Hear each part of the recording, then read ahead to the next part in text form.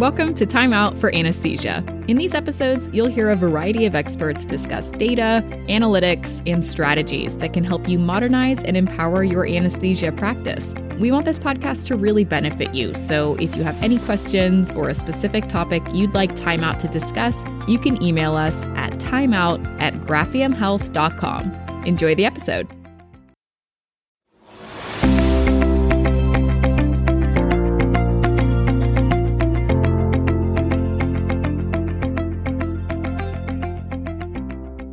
Hey everybody, welcome back to Time Out for Anesthesia. I'm your host, David Henderson, and I'm here with a special guest today. Super excited to welcome him, Daniel Dura from Graphium Health. I'm going to call him Danny because that's how I know him. Danny, welcome to the show. Good to have you on. Hey Dave, nice to finally be here. Nice to have you. I think the finally comes with some nuance. I think it's important for me to tell you, you've been invited for a long time. That's true. No, my schedule's definitely the difficulty there, but no, I know it's awesome. I'm actually really excited to be on this. And I know you're a busy man, but I really am. I'm super glad we could have you on board. Before we get really into anything Graphium related, I want to start with kind of your history. You're not an anesthesiologist. And so tell us a little bit about your career that brought you to a point of getting involved with anesthesia technology. Yeah, no, it's crazy. I mean, I think 10 years ago, maybe 15 years ago, if you told me I'd be doing stuff in healthcare, I would have doubted you. I started off, actually, I was going to school studying international politics, really had no plan of even getting into the software industry. I had done computer programming in high school in the 90s and in the early 90s. And, so I had learned how to program computers and things and always loved it, but went to college for something completely different. But while I was in college, this was the dot-com boom days. I got a job offer to go work for Fujitsu, and that kind of kicked off my career in the software industry. And I've kind of never looked back since. I left Fujitsu after a year or two and went to a company called Macromedia, where I worked on a product called Flash, which most people know is that thing that bugged them to download, which we did a very good job of that. So I worked on Flash. I affectionately remember Flash because it was in a time where I needed something to do in school. And it was like behind all of the browser-based games that I could pull up. Yeah, no, it was, and it was honestly, it was probably the highlight of my career was working on Flash at a time when, we were having such a huge impact on just the internet and the development of the internet and video. And, Flash is really what enabled YouTube and a lot of these other, products. Right. And we were kind of right there in the middle of it. And, it's funny when you're doing those things, you don't realize it at the time, like the impact you're having on people. And suddenly you kind of look back and you're like, holy cow, we were doing millions and millions of downloads every day and enabling people to create like all these just incredibly cool experiences.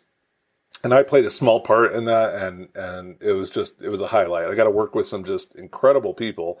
The people who hired me taught me a lot, and taught me honestly to love, product development and software and what you could build and what you could do. And so, that developed over many years. We actually ended up being merged with Adobe. So most people will think of Adobe Flash. It was actually Macromedia Flash originally. And we just had a great time for many years. I ended up being what they call a platform evangelist. And so my job was to basically, in a sense, preach the good word of Adobe and preach the good word of Flash in particular. And so I traveled the world speaking at conferences and doing events, and it was an absolutely awesome time. But that kind of came to an end kind of in the end of the 2000s, and I actually left Adobe, started a consulting firm, and that's kind of where Graphium kind of started kicking off. But I don't know. You want me to tell a little more of that story, David? Yeah, no. That's obviously my next question is, how do you go from one place to another? Tell us the story. Yeah, it was. We started a consulting firm, and that grew pretty rapidly. And that's actually where we met the wonderful David Henderson, is when we were doing the consulting firm and doing some really cool projects for a lot of very big organizations, and a lot were big Fortune 500 companies. And so we had, Neiman Marcus and Procter and Gamble and Northrop Grumman and DFW Airport, which is, where we met you. And we were just working on some of the coolest software projects that frankly I've ever worked on in my life, and just building really interesting solutions to people's problems using interactive technology and data. We'd use a lot of data warehousing technology to solve people's analytics problems.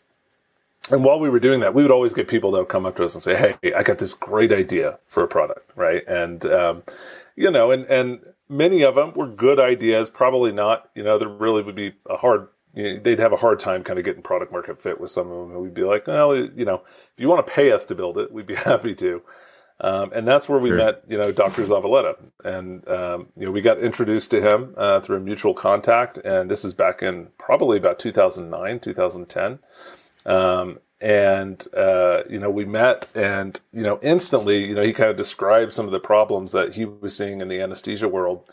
And, it was one of those moments, I think, in our career where you're just skeptical.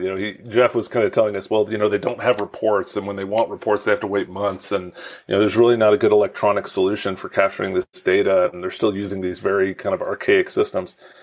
And frankly, at first we were like, it can't be that bad. Like, it just, it really can't. I mean, we were used to working with like Procter and Gamble, where, you walk into the boardroom and I mean, it's just layered with, thousands of data points, and everything is a data-driven decision. Procter and Gamble is very well known for that kind of, way that they run their business. And so we were coming from that and go, looking at hospitals and just, we were very skeptical that they were as bad as Jeff was kind of, telling us. Well, yeah, because if you're like me, the general consumer, you assume it's hospital, right? Yeah. And this is life and death. They have, and it's important. Yeah. So when you think, they probably have the same level of stuff as somebody like Procter and Gamble, why not? Yeah, and they didn't. And that was, I remember the first time Jeff took me kind of on a walk around the hospital and kind of introduced me to people. I mean, we were just, no, there's something here. And so that back in, 2010, we kind of kicked off this thing that we call Graphium today that's kind of, grown to what it is. So it was a fun journey. Right. Yeah, no, it's been a journey. How long has that been ago when you were talking? When was the first conversations that you had with Jeff? It was funny because Jeff and I were actually looking at this the other day. We just happened to be going through some old emails and kind of happened to see it. And I think it was into 2009, beginning of 2010 when we first met. We started putting together kind of our plans for doing something in 2010, 2011. And at the time we ended up just deciding to bootstrap the company. And we thought there was a big enough opportunity, and me and Randy Barker, who's another one of our business partners, we kind of brought the kind of business and software side and technology side to it. Jeff and Sam Kleinman, who's the other partner on the other side, they're both pediatric anesthesiologists, and they kind of brought the clinical knowledge and the clinical expertise and the informatics expertise. And so it was just kind of this perfect marriage. And it took us about 2 years to kind of really get to market, to really kind of figure out what we wanted to do, to test it. I remember we actually went through 2 versions of the product before, we actually went to market, where we built one and kind of learned a lot from it, and then built another one and deployed them at, hospitals and kind of saw how it was going to be used. And, because it was obviously really important that this be something that was going to meet that need and that providers were going to want to use. And by 2013, we, got our first clients, and it's been off to the races ever since. So. First of all, I love the story. And I think how fortuitous it was that those specific minds came together, because I think you're a brilliant mind. I also, Dr. Zavaleta has been on the show a lot, and he just has a brilliant mind, not just a clinically brilliant mind, but his ability to kind of marry the things that are needed from a clinical perspective with a data and analytics perspective. And for all those minds to come together, I just think is insanely valuable. But what I think you guys have done the best is you've responded to specific needs. And what I mean by that is you haven't just said, hey, these people need like electronic paper. Yeah. Right. It seems like and you can correct me if I'm wrong, but it seems like it began with, no. this area of healthcare needs to improve. Yeah. And the way that you do that is through data. And the way you do that is you collect the right kind of data. Is that no doubt? I mean, yeah, 100%. I mean, the reality is, you know, I when I was at Adobe and Macromedia and, you know, I spent some time as a product manager. I mean, everything we did was driven by the customer. Everything. You know, there were definitely some times when you kind of have to interpret a little bit what a customer is doing and kind of understand, you know, kind of read between the lines of what they were saying. But it all began with that: are we going to fundamentally meet the need of a customer? And whether it was, you know, a coffee shop or an airline, or I mean, I did projects with like Walt Disney World Resorts or whatever it was. Or a hospital, it's no different, right? You have to look at like who your customer is. And that's, you know, a lot of companies will come out, especially in the healthcare space, and they'll bring one or the other. You got good tech guys who understand the technology and know how to build a good technical solution. Or you have a doctor, you know, who understands the workflow. But having those two together allows us to step into the shoes of a provider, step into the shoes of an administrator, and kind of say, A, you know, what is the real need here? We can kind of read between the lines and understand it. But B, what is the best way to build it, right? Because if you can't do both, right, you're gonna build something that either nobody's gonna want, or something that really doesn't work and isn't scalable or isn't maintainable. And so, you know, we really got lucky, kind of bringing all of us together to do this. And you know, that's, I think, really what's led to a lot of our success. You know, a lot of people ask us like, well, why don't you do X, Y, and Z? You know, why don't you build your system this way, or why don't you build this feature? And it's like, well, we have to have a meeting of the minds, right? We have to have the clinical side, we have to have the technical side, we have to have the business side all come together. And, you know, that's why I think, you know, we've been as successful as we have, right? And doing this. And it's been fun, you know, when you really, when you have that product market fit, especially in healthcare space, I mean, you're making a big impact on people. You're helping providers who, you know, are not as frustrated with the tools they're using. I mean, that's a big, you know, belief of ours. Like, it shouldn't frustrate the providers, which in turn is having a huge impact on the experience patients are having. And you know, that's what's really rewarding about doing it that way. So. Well, and it's neat, I think, now to have arrived. You know, now we're at 10, 11, 12 years after after just the thought of it to development. And now we're in, you know, 500 some odd facilities across the US and things like that. But I'd love to find out from you, what changes have you seen in the meantime? I mean, now we're talking about a time when the iPad, maybe the first version, had just come on the scene, kind of, and nobody really knew what to do with it yet. And, you know, we weren't on the iPad at first, but what big changes come to mind over the last decade? No, healthcare, I mean, it's really interesting when, you know, like I said, I started my career kind of in the 90s, and, you know, back then, when I got to Macromedia at the time, we were kind of in this kind of like Web 1.0 world, right? It was HTML pages. There really wasn't HTML, you know, web browser based applications, right? That just wasn't a thing back then. Right. And that's not that long ago. I mean, we're talking about 20 years ago. And then, you know, in the early 2000s, we kind of quickly moved into this world where suddenly web-based applications, you know, became a big thing. And then into the 2010s, where mobile applications became a thing. But again, very early on, even in Graphium's, you know, life, hospitals were not interested in cloud-based software solutions at all. You know, they wanted on-prem. They wanted solutions that they could put into a server room in their, you know, in their building. And frankly, there was no support for mobile. Mobile was kind of a new thing. Well, the cloud itself was still kind of this concept that not everybody was. I mean, if you were really into it, you could understand and be comfortable with. But to somebody like me and the users and the doctors that we were talking to early on, they were like, what do you mean it's in the cloud? I'm not okay with that. No, there were like huge security concerns. In fact, the very first version of the Graphium platform was an on-prem solution. Like, it was not cloud-based. And the reason we did that was because most of the hospitals would not have bought it.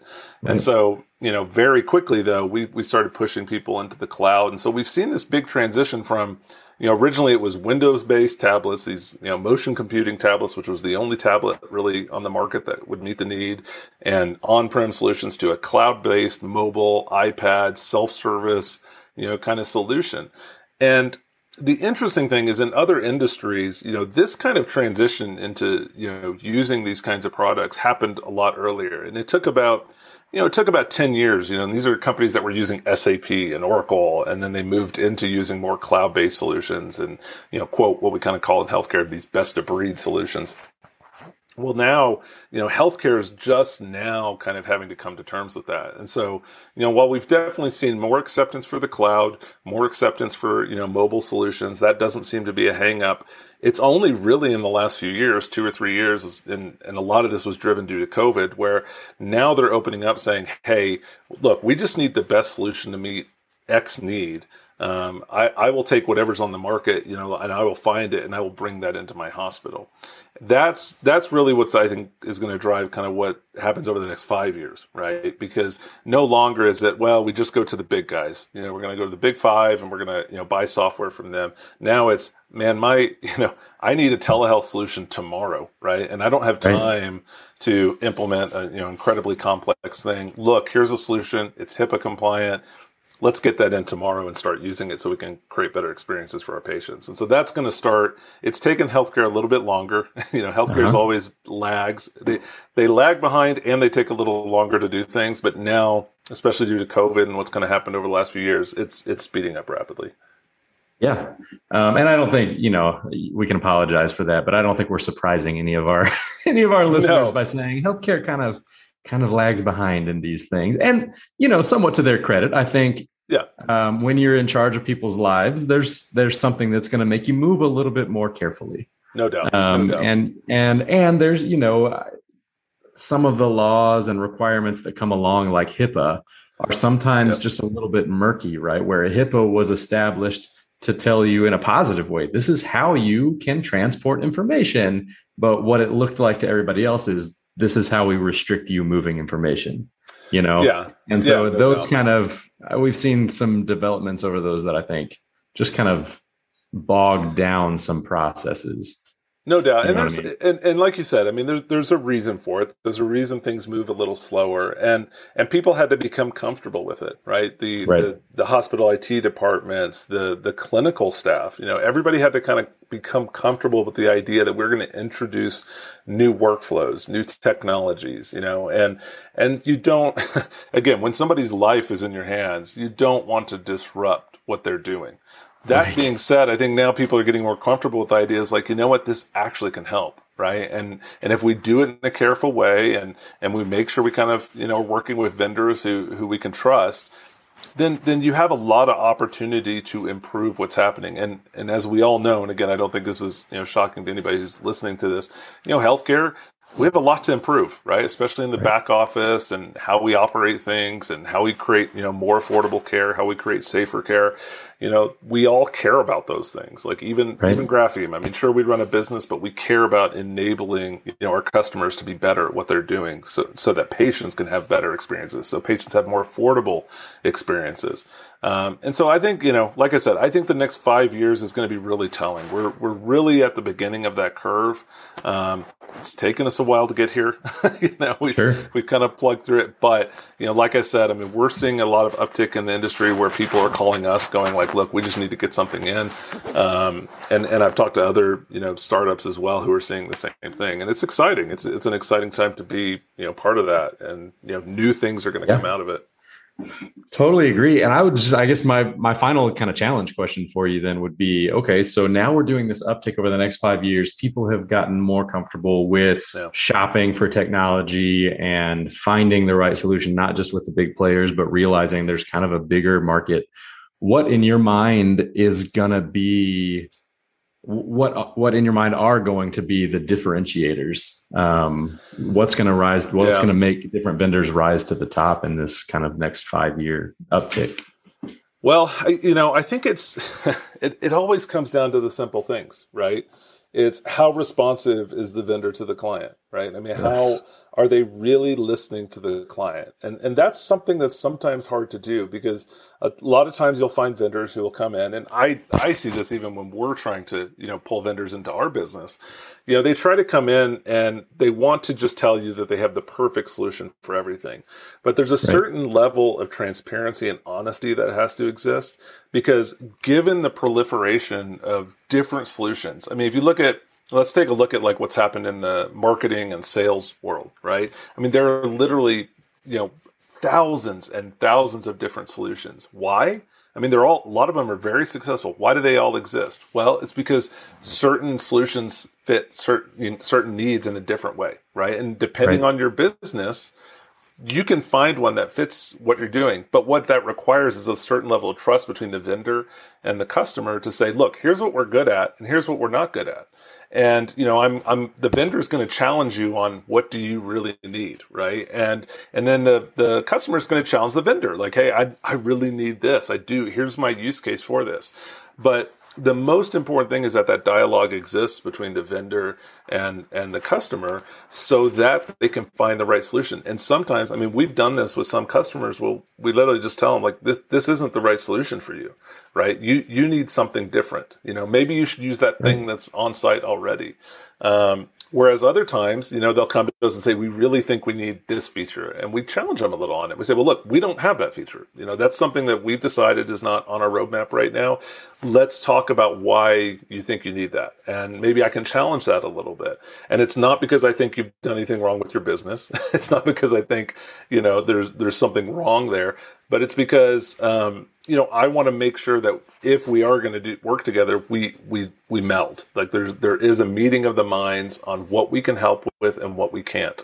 And if you keep extremely focused on what is the primary thing that you're trying to solve, and that vendor meets that, then don't hesitate. And that's the one thing I think a lot of times we see in healthcare is people will hesitate because they want to kind of hold back. It's like, don't hesitate, find a vendor who's willing to work with you. Maybe they're willing to, give you an opt out, if it doesn't work out the way you think it is, always be wary of the, 4-year contracts. That's in this kind of industry, that just isn't necessary. Let's talk about getting you a solution that's going to meet your need. If it doesn't meet your need, let's give you an ejection handle so that you can get out safely and find the thing that you do. And so, yeah.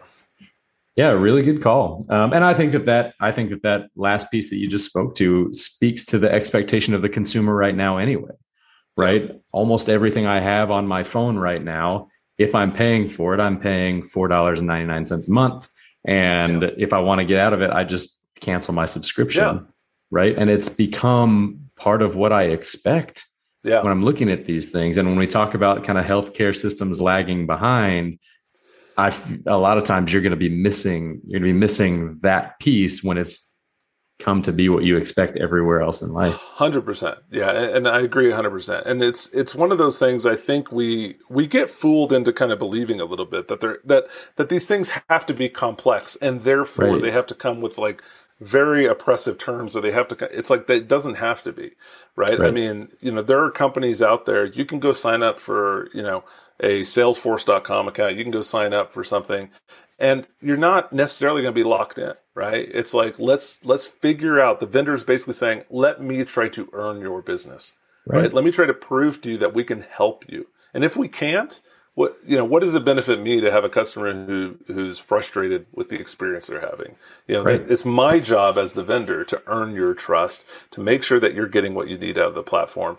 Sometimes I think it's funny. We'll call up customers and tell them flat out, like, hey, you're not getting what you need out of this platform right now. Right now, let us help you. Let us show you.